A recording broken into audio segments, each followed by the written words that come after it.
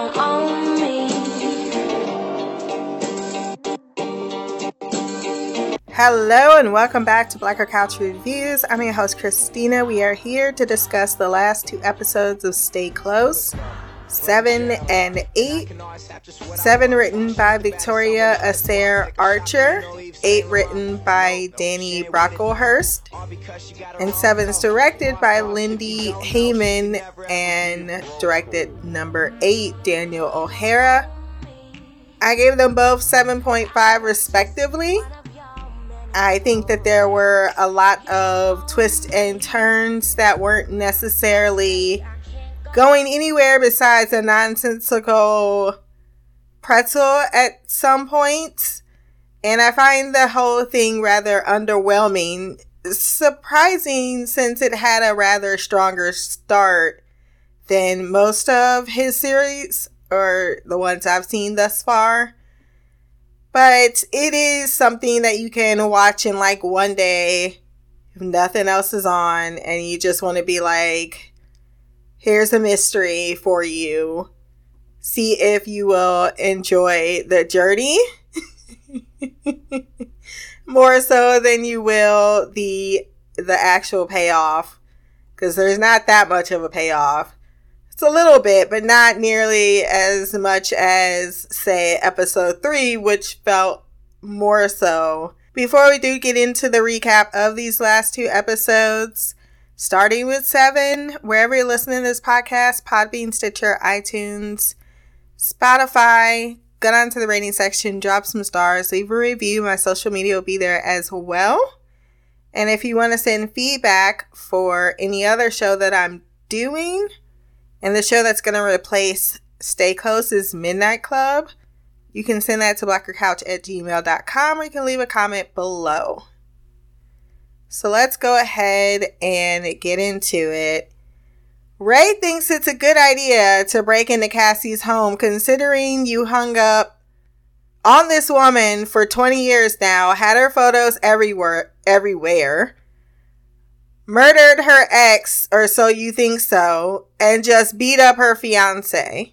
Even a casual observer would think, that motherfucker guilty. Question: why would you need to go in someone's fridge to get to know them? Looking on their fridge, getting their phone number because you don't have it. Because how did they meet up last time? Where they didn't exchange, whatever. Because it was weird that he was taking a photo of all of her numbers. It was weird that he was in her house. And then he just went up to the bed that she shares with her fiance, soon to be husband, and he's just staring at it. Then goes into the kids' room because there's no reason why you need to be just going through her life. Man, this is intrusive. Fester gives no warning whatsoever as crime scene investigators show up, and he unrealistically got away unscathed from being seen in the home when there were like 3 officers downstairs. They drive away and Fester wants to know what he recalls. He just tells him, I need to speak to Cassie. Cassie spends an ornament. Am I saying that wrong? An ornament. It feels like I'm saying it wrong, but somewhere around those lines. An ornament? Amount of time being asked the same questions at the police station while Erin looks entirely too hateful for someone who is also a mother and this woman's child just got kidnapped. Broom's eyebrows. I am disgusted. Let's be clear, I don't find any of the men in this show particularly attractive. Ray probably is higher than anyone else. No one even comes close. And yet all season we had to see him with his shirt off in bed. Like he's something that's a treat. And that's what I'm most upset about. Megan finally comes clean to Dave, like she should have like a week ago, months ago, after the 3rd fucking child. I don't know. Seriously, after all this time, it shouldn't even be a thing. I used to strip. I was ashamed. That's understandable. Fester wants to know what Ray remembers, but Ray is fixated on the fact that she kept the ring. Oh yeah, he found the ring. That she proposed to him, and which that means maybe there's hope. And thus the two of them have a screaming match at each other where he wants to contact Cassie. Fester takes his phone. He hits him with the truth that she is never coming back. She's a crazy bitch and it's been 20 years. Move on. You want answers! I want the truth! You can't handle the truth! How did she get that, or he get that she was crazy and it's your friend who is doing more insane stuff? Not to mention, you know he committed a crime of some nature. Finally, the police connect Kaylee, or more like Kaylee's coat, to Carlton, as the kidnappers are too young to be involved in any of the Stewart stuff anyway. Which Broom is obsessed with. That should be the name of this show, Men's Obsessions. I hate all of Megan's children. Why would you ask why we need to come and stay somewhere else other than our home like it's not a crime scene? How do I reach these kids? Dave isn't speaking to Megan, nor does he think to support his child when she is being questioned by the police. Maybe because he knows that she's lying and he has evidence to the contrary. And he doesn't think to tell his wife at this moment. Only after he marries her does he think to mention. By the way, Kaylee admits Carlton tried to spike them and they didn't know him. They just met him outside. They planned to ditch him once they were inside. She talks about some guy he argued with in a pink hoodie. And how is it that a parent can ask you to stop talking as an officer because you're talking to a minor and you keep talking? Shut the fuck up. God damn, nigga. As soon as they leave, Megan approaches Kaylee. Linda, listen. Okay, what? Michael realizes that someone is leaking information to the kidnappers and it must be coming from the police station because as soon as we told them about Harry was dead. As soon as Megan was at the station, her daughter gets kidnapped. Carlton's daddy is calling Goldberg's. I don't know about the timeline on that one. Is calling Goldberg's phone, so there goes an evidence link as the assassins hide at his house, threaten him, and he tries to act tough, but then just gives them more money. I won't even bother you talking about the continued romance. Ray continues to watch Megan's house while Megan, despite me thinking she explained this all to Dave while they was in the room when she was like, talk, I had another life. That was not my real name. Apparently all she said was, because that's when this whole conversation should have happened. Instead of on the side of the beach, Dave's like, I'm pissed off.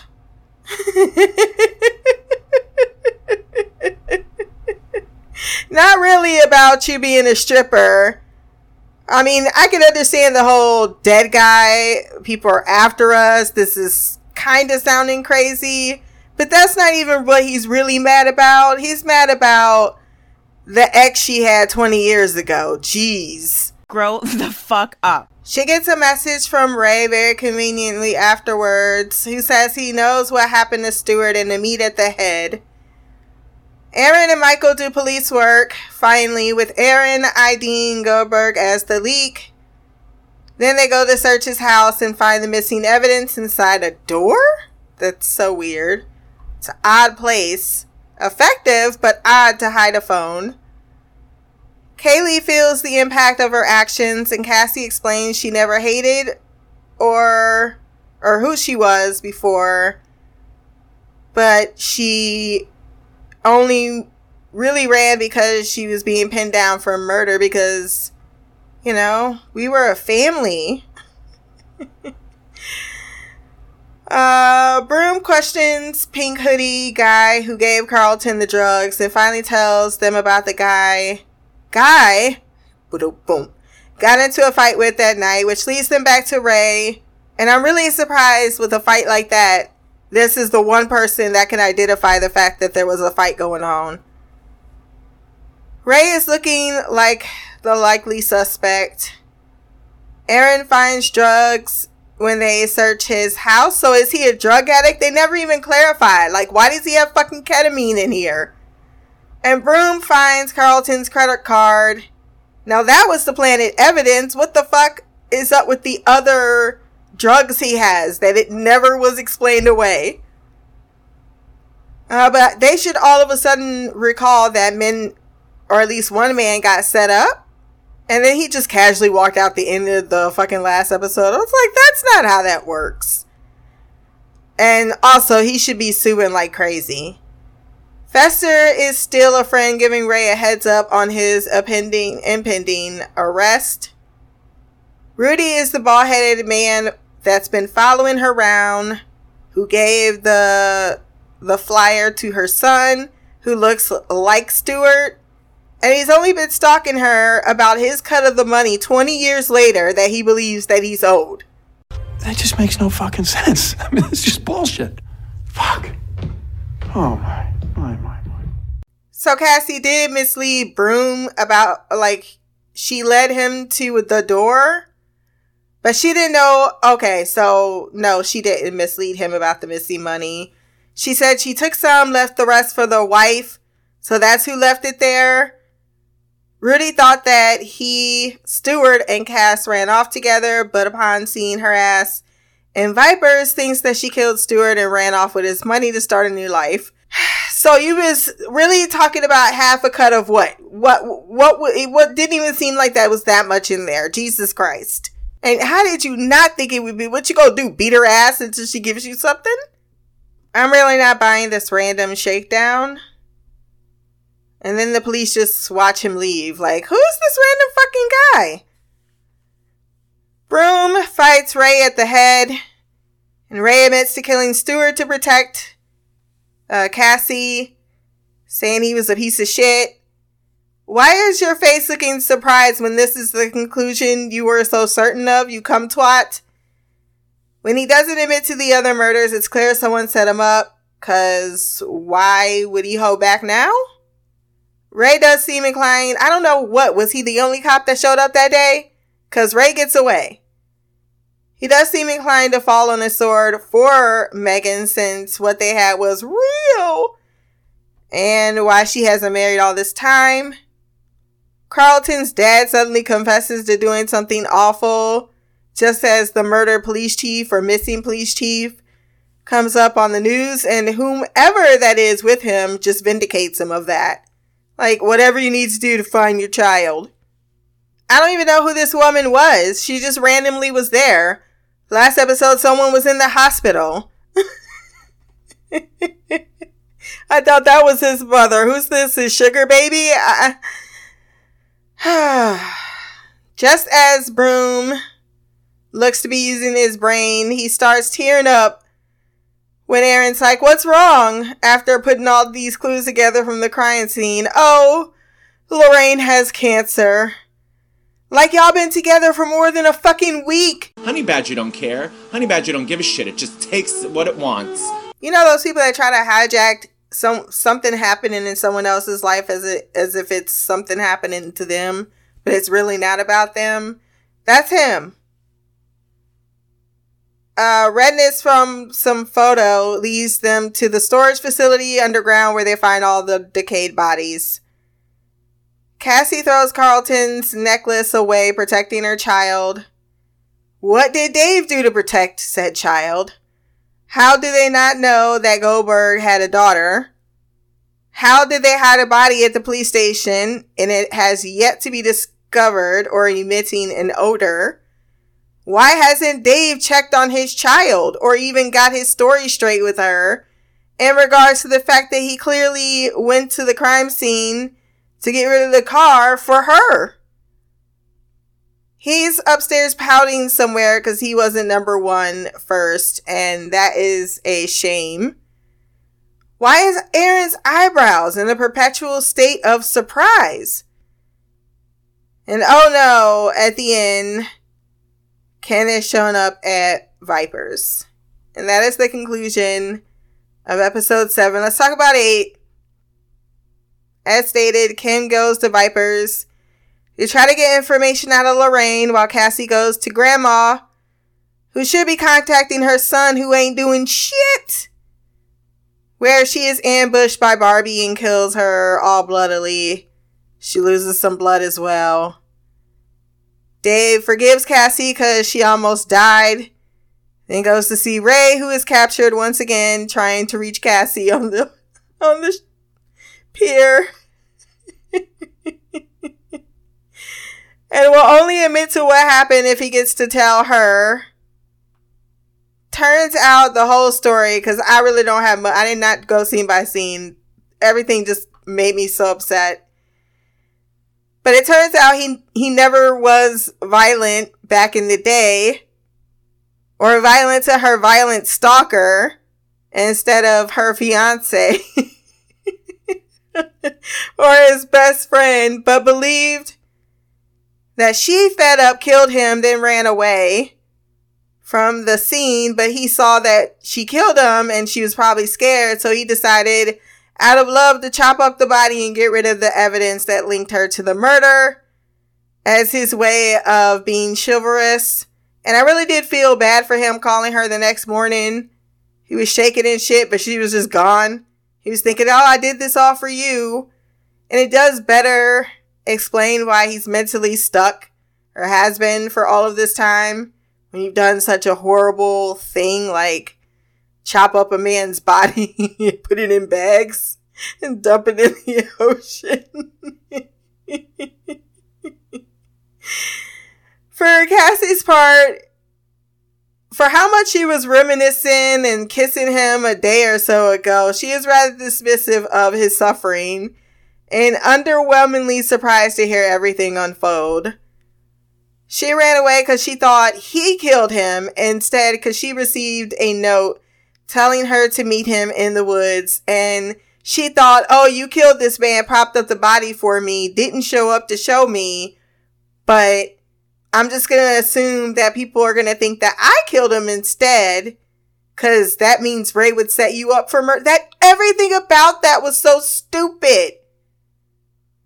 Ray got shafted for his devotion, but also he's kind of a coward for even letting Patrick Stewart be still stalking your girl.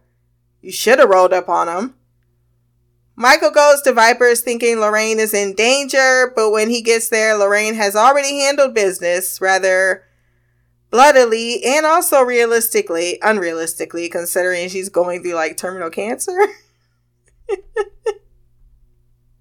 She holds Broom hostage to hear her life story about how she hates men after her ex-husband or whoever, baby daddy, abused her, then killed their baby by kicking her, and the mental trauma of it all caused her to be vengeful.